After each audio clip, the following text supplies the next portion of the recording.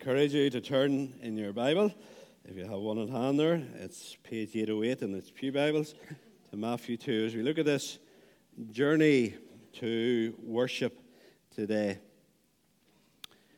When you're studying the Bible for yourself or studying the Bible in order to teach it to others, one of the wise things which we are told is that we should look for the big idea in a Bible passage. For those of you who are trained by CEF, they called it the central truth.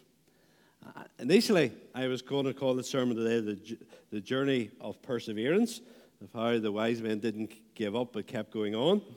But when I looked at the passage and looking for what was the big idea in this passage, what hit me was worship, to worship the King. We see that in verse 2. The wise men came and said, "Where is he who's been born King of the Jews? For we have seen a star when it rose, and we have come to worship him." And then down in verse 11, when they find Jesus, it says, "And going into the house, they saw the child with Mary his mother, and they fell down and worshipped him." So the big theme in this passage is about worshiping the King. The wise men were on a journey to worship the King.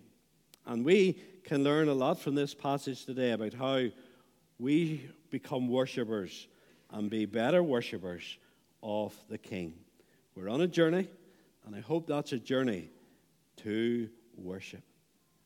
The first thing we see in this passage about what helps us to worship is the light of creation in verses 1 and 2. In the form of this star, creation was witnessing to the birth of Jesus. Creation was giving a loud message that indeed the Savior had come. Now, how the wise men knew this star symbolized the birth of the King, we don't know. Possibly God spoke to them through a dream, or possibly it was maybe through Scripture. Do you remember the story of the children of Israel when they were leaving Egypt on the way to the Promised Land, the story of Balaam and his donkey? And what happened there at that time was a king called Balak paid Balaam to offer these curses against Israel. And Balaam went to do it, but every time he opened his mouth to curse Israel, God overruled. Instead of curses coming out of his mouth, words of blessing came out of his mouth. And this is one of the words of blessing that came out of his mouth. He says, "A star shall come out of Jacob, and a scepter shall rise out of Israel."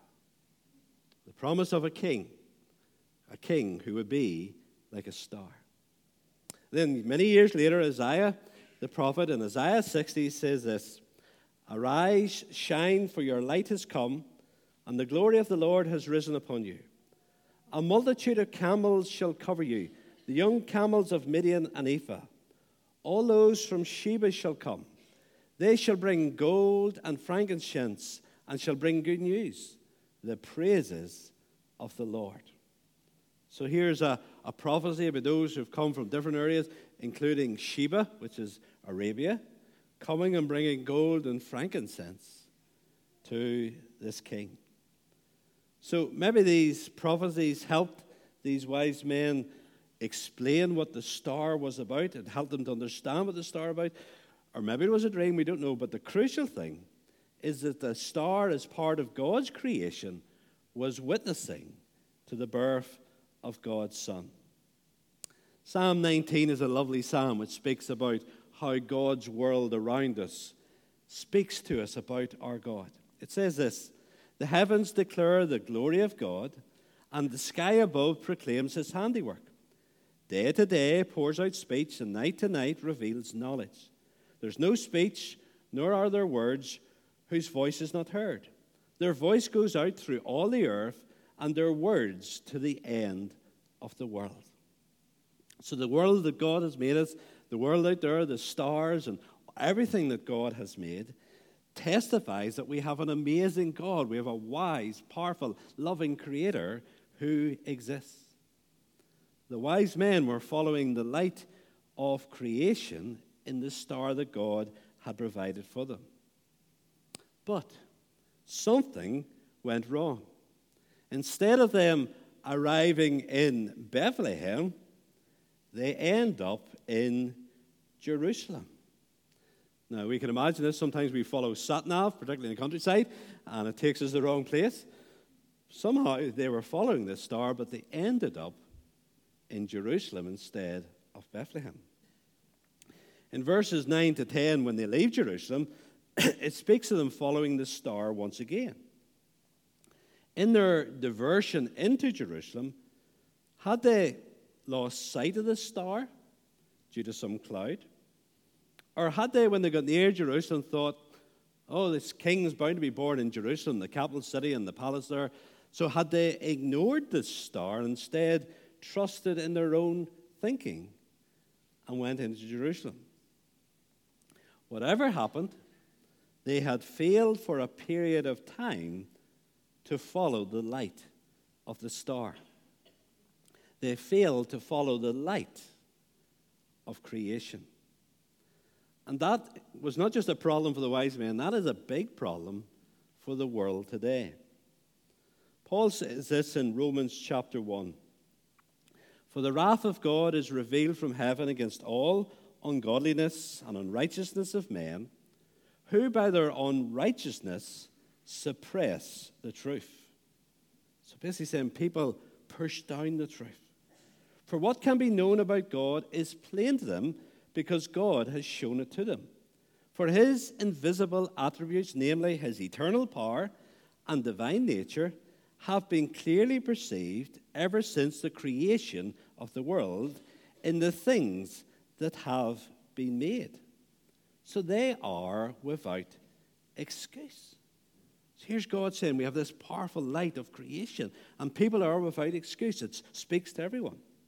Then he goes on and says, for although they knew God, they did not honor him as God or give thanks to God, to him, but they became futile in their thinking, and their foolish hearts were darkened. Claiming to be wise, they became fools and exchanged the glory of the immortal God for images resembling mortal man and birds and animals and creeping things.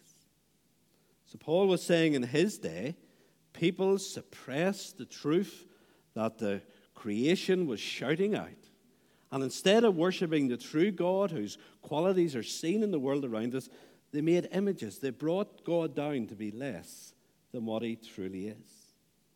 And this is the nature of sin in every human heart, including our own hearts, if we're honest. The human heart suppresses God's truth and instead desires to go after false ideas of God that suits ourselves. I'm sure you're very aware, and certainly our young people are very aware of this. We live in days of increased atheism. When I was growing up, you hardly would have heard of an atheist existing at all, and yet even so many young people are saying now they are atheists. But this atheism is not a sign of greater intelligence or education. The Bible teaches it's a sign of increased godlessness. It's not about the brain, it's about the heart. And Paul in Romans 1, if you went on in verses 24 to the end of the chapter, he teaches that part of God's judgment for people suppressing the truth about him in their godlessness is he hands people over to sin. And he particularly mentions the sin of sexual immorality. Now, Paul wrote that 2,000 years ago. But it's not exactly what we see today. People suppress the truth of God. They don't want to hear the truth of God, the great light of creation. They ignore it. They make fun of it. They suppress it. And then God hands people over to their sin. There's a challenge for us all. Because if we suppress the truth, if we reject the truth, we're in real danger that God will just say, go your way, and hand us over to sin. So we have the light of creation. But then secondly, we have the clarity of Scripture in verses 3 to 6. So the wise men, they go wrong, but in Jerusalem, as we said, their King Herod for once had good sense and wisdom, and he turns to those who knew the scriptures, the priests and the scribes. And they turn to the prophecy of Micah, written 700 years before this. Now, you go 700 years before today, back to 1322. You're way before the Reformation. You're way before the Tudors. You're you're in the Middle Ages. That's how long ago 700 years is. 700 years before the birth of Jesus, Micah there speaks about Bethlehem, how a ruler will come from there. So, alongside the light of creation, now these wise men have the clarity of Scripture. We quoted Psalm 19 earlier about the light that creation gives us, but the second half of that lovely psalm, it speaks of the greater light, the clear light that comes from God's word, God's law. Psalm 19:7 says, "The law of the Lord is perfect, reviving the soul. The testimony of the Lord is sure, making wise the simple." And here we have the wise men finding this to be true. This prophecy, 700 years old from Micah, clearly speaking about Jesus. Here we have the scriptures pointing to Jesus. And that is the purpose of the Bible. The Bible is always there to lead us to Jesus. Do you remember when Jesus rose from the grave? On that evening, that Easter Sunday evening, he was on the Emmaus Road and met two disciples and spoke to them. And this is what it says. "And beginning with Moses and all the prophets, he interpreted to them in all the scriptures the things concerning himself." Now, the scriptures he's telling me there is just the Old Testament scriptures. The New Testament hadn't been written. But even all of the Old Testament points to Jesus. That's so important for those of us who teach. If you're teaching Sunday school, Bible class, BB, GB, or wherever. You'll see a quote coming up here from John Woodhouse. John Woodhouse was a principal and lecturer in Moore Theological College in Australia, an excellent Bible teacher, particularly a tremendous Bible teacher of the Old Testament. And at a preaching conference, he says this: "The proper purpose of all Christian preaching is to so proclaim Christ that by God's grace our hearers will be profoundly affected." And he said that during a talk when he was speaking about preaching from the Old Testament, teaching the Old Testament. And he says that still has to hold true. All of the scriptures have to exalt Christ so that people are impacted by Jesus. C.H. Spurgeon, the great Baptist preacher, tells a story of a young preacher. And one time he was preaching, and this elderly Welsh preacher was listening to him. And afterwards, a young fella, wanting a wee bit of encouragement, he says to the elderly preacher, he says, "Well, what did you think of my sermon?" Dangerous thing to ask. The elderly man says, "Not very much." And the young fella was so fallen, and he says, "Why? What was wrong?" "Well, you didn't really mention Jesus very much, did you?" And the young fella says, "Well, Jesus wasn't in the text. Jesus wasn't in the passage that I was preaching about." And here's a quote coming up, which he says to the young fella: "This is the way to preach. From every little village in England, it does not matter where it is, there is sure to be a road to London. Now, from every text in the Bible, there is a road to Jesus Christ. And the way to preach is just to say, how can I get from this text to Jesus Christ? And then go preaching all the way along it." For those of us who teach, for those of us who read our Bibles, our goal always has to be to see Jesus. To see what this passage teaches us about Jesus. The primary purpose of all teaching and reading of the Bible has to be to lead us to Christ. Because only in coming to see and to meet with Christ is hope to be found. Think of the chief priests and the scribes who Herod spoke to, who shared Micah chapter 5 with Herod. Why did they stay in Jerusalem? Why didn't they say to the wise men when they were told the king has been born in Bethlehem, why didn't they say, let us go with you? Here are men who were experts in the Bible, but they had no desire to meet with Jesus. So we have the light of creation, we have the clarity of Scripture, and then thirdly, we have the joy of the encounter in verses 9 to 11. When the wise men came to Bethlehem and to the house where the star was over, this is what we read in verse 10. When they saw the star, they rejoiced exceedingly with great joy. Now, this is no light or superficial joy. If you look at those words, there's a repetition of words there saying this was an absolutely amazing joy. They had never experienced a joy like this at all before. Now, I'm sure there was probably a mixture of relief after so many months of traveling and going wrong and going to Jerusalem. They now have come and met with Jesus. But meeting with Christ gave a joy that absolutely blew them away. It then says in verse 11, and going into the house, they saw the child with Mary his mother, and they fell down and they worshipped him. Then opened their treasures, they offered him gifts, gold and frankincense and myrrh.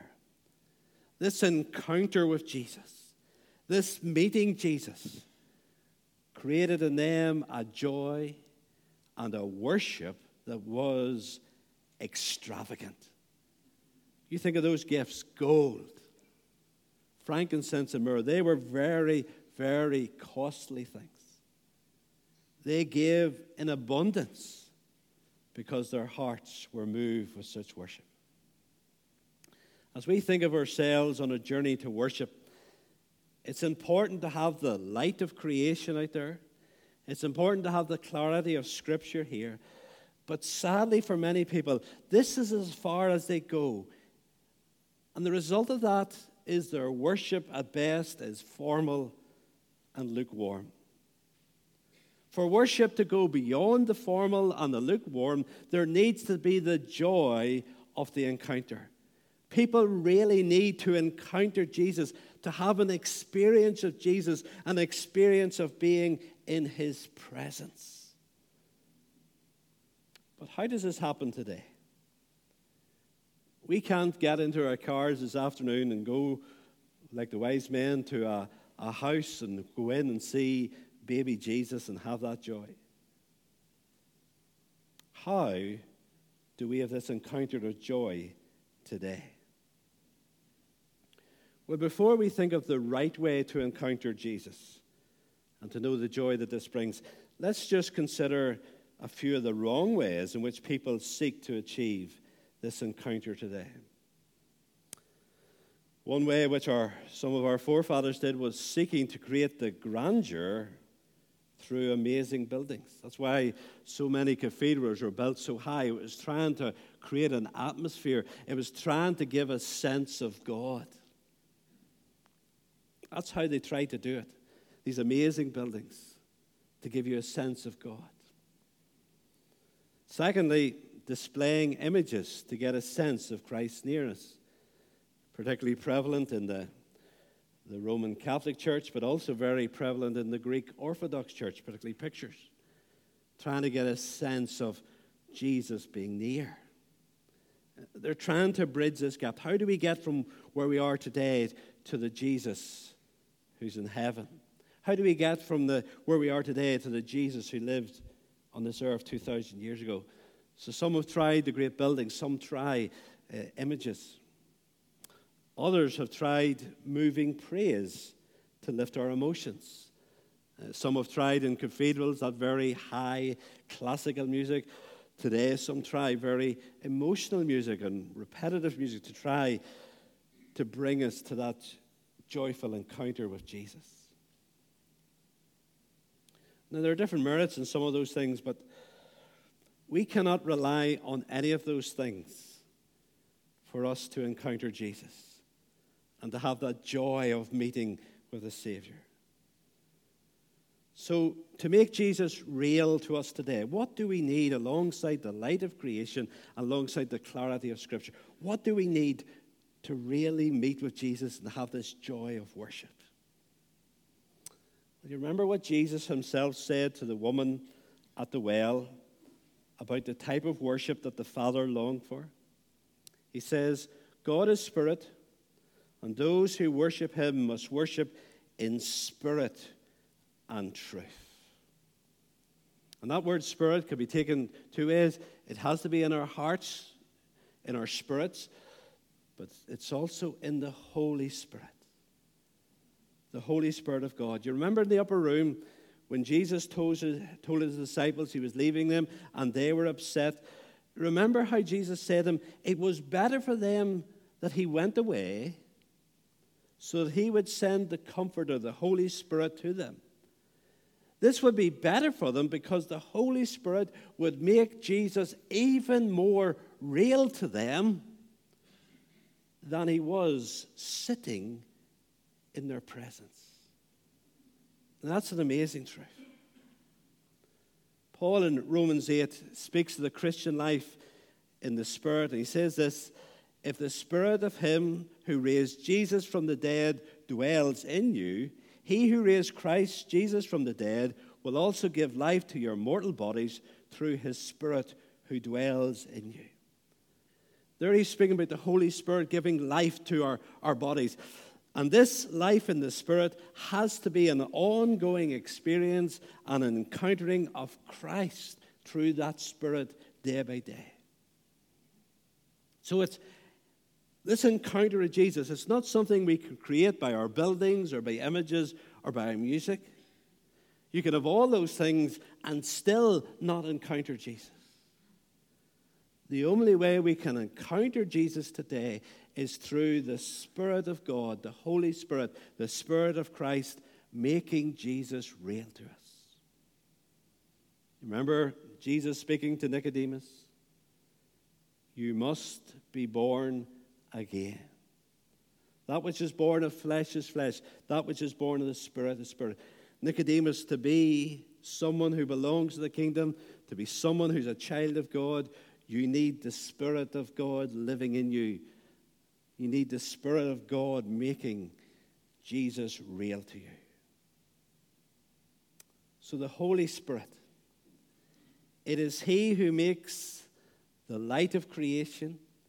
It is he who makes the clarity of Scripture alive to us so that Jesus becomes alive to us. How's your worship? How is your worship? Is it alive? I'm not asking you, what do you think of the singing? What do you think of the sermon? What do you think of the service? I'm asking you, is Jesus alive to you? Do you have a sense of awe and wonder at Christ? A sense of awe and wonder that the God who made the heavens has come down to be a little babe, to be a Savior for you. Have you experienced that wonder? You need the light of creation, you need the clarity of Scripture, but you also need this encounter of joy, which can only happen through the Spirit of God. This is what we need to ask for. Ask and it shall be given unto you, Jesus said. What was he talking about? The Holy Spirit. We need to pray for the Spirit to be real in our lives as we read God's Word, as we look at the world around us, as we worship together. We need the Spirit of Christ to make Jesus real to us. And if you this Christmas time are someone who has seen the light of creation, you have seen the clarity of Scripture, but you've never had that encounter of joy, come to Jesus. Confess your sin. Accept him as your Savior. as your Lord. And if you do that genuinely, the Bible teaches us that the Spirit of God, the Spirit that raised Jesus from the dead, he has come to live in you, to make Jesus real to you. Let us pray. Father, we thank you that Jesus is Emmanuel, God with us. Father, grant in each of our lives, grant that in each of our hearts, we would know the reality of Jesus with us today. In those quiet times at home when we read your word and pray, through the power of your Spirit, that Jesus would be as real to us as the person in the next room. And as we come to worship, Lord, that Jesus would be as real to us as the person who's beside or in front or behind us.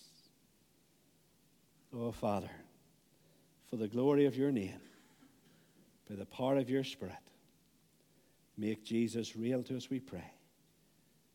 Amen.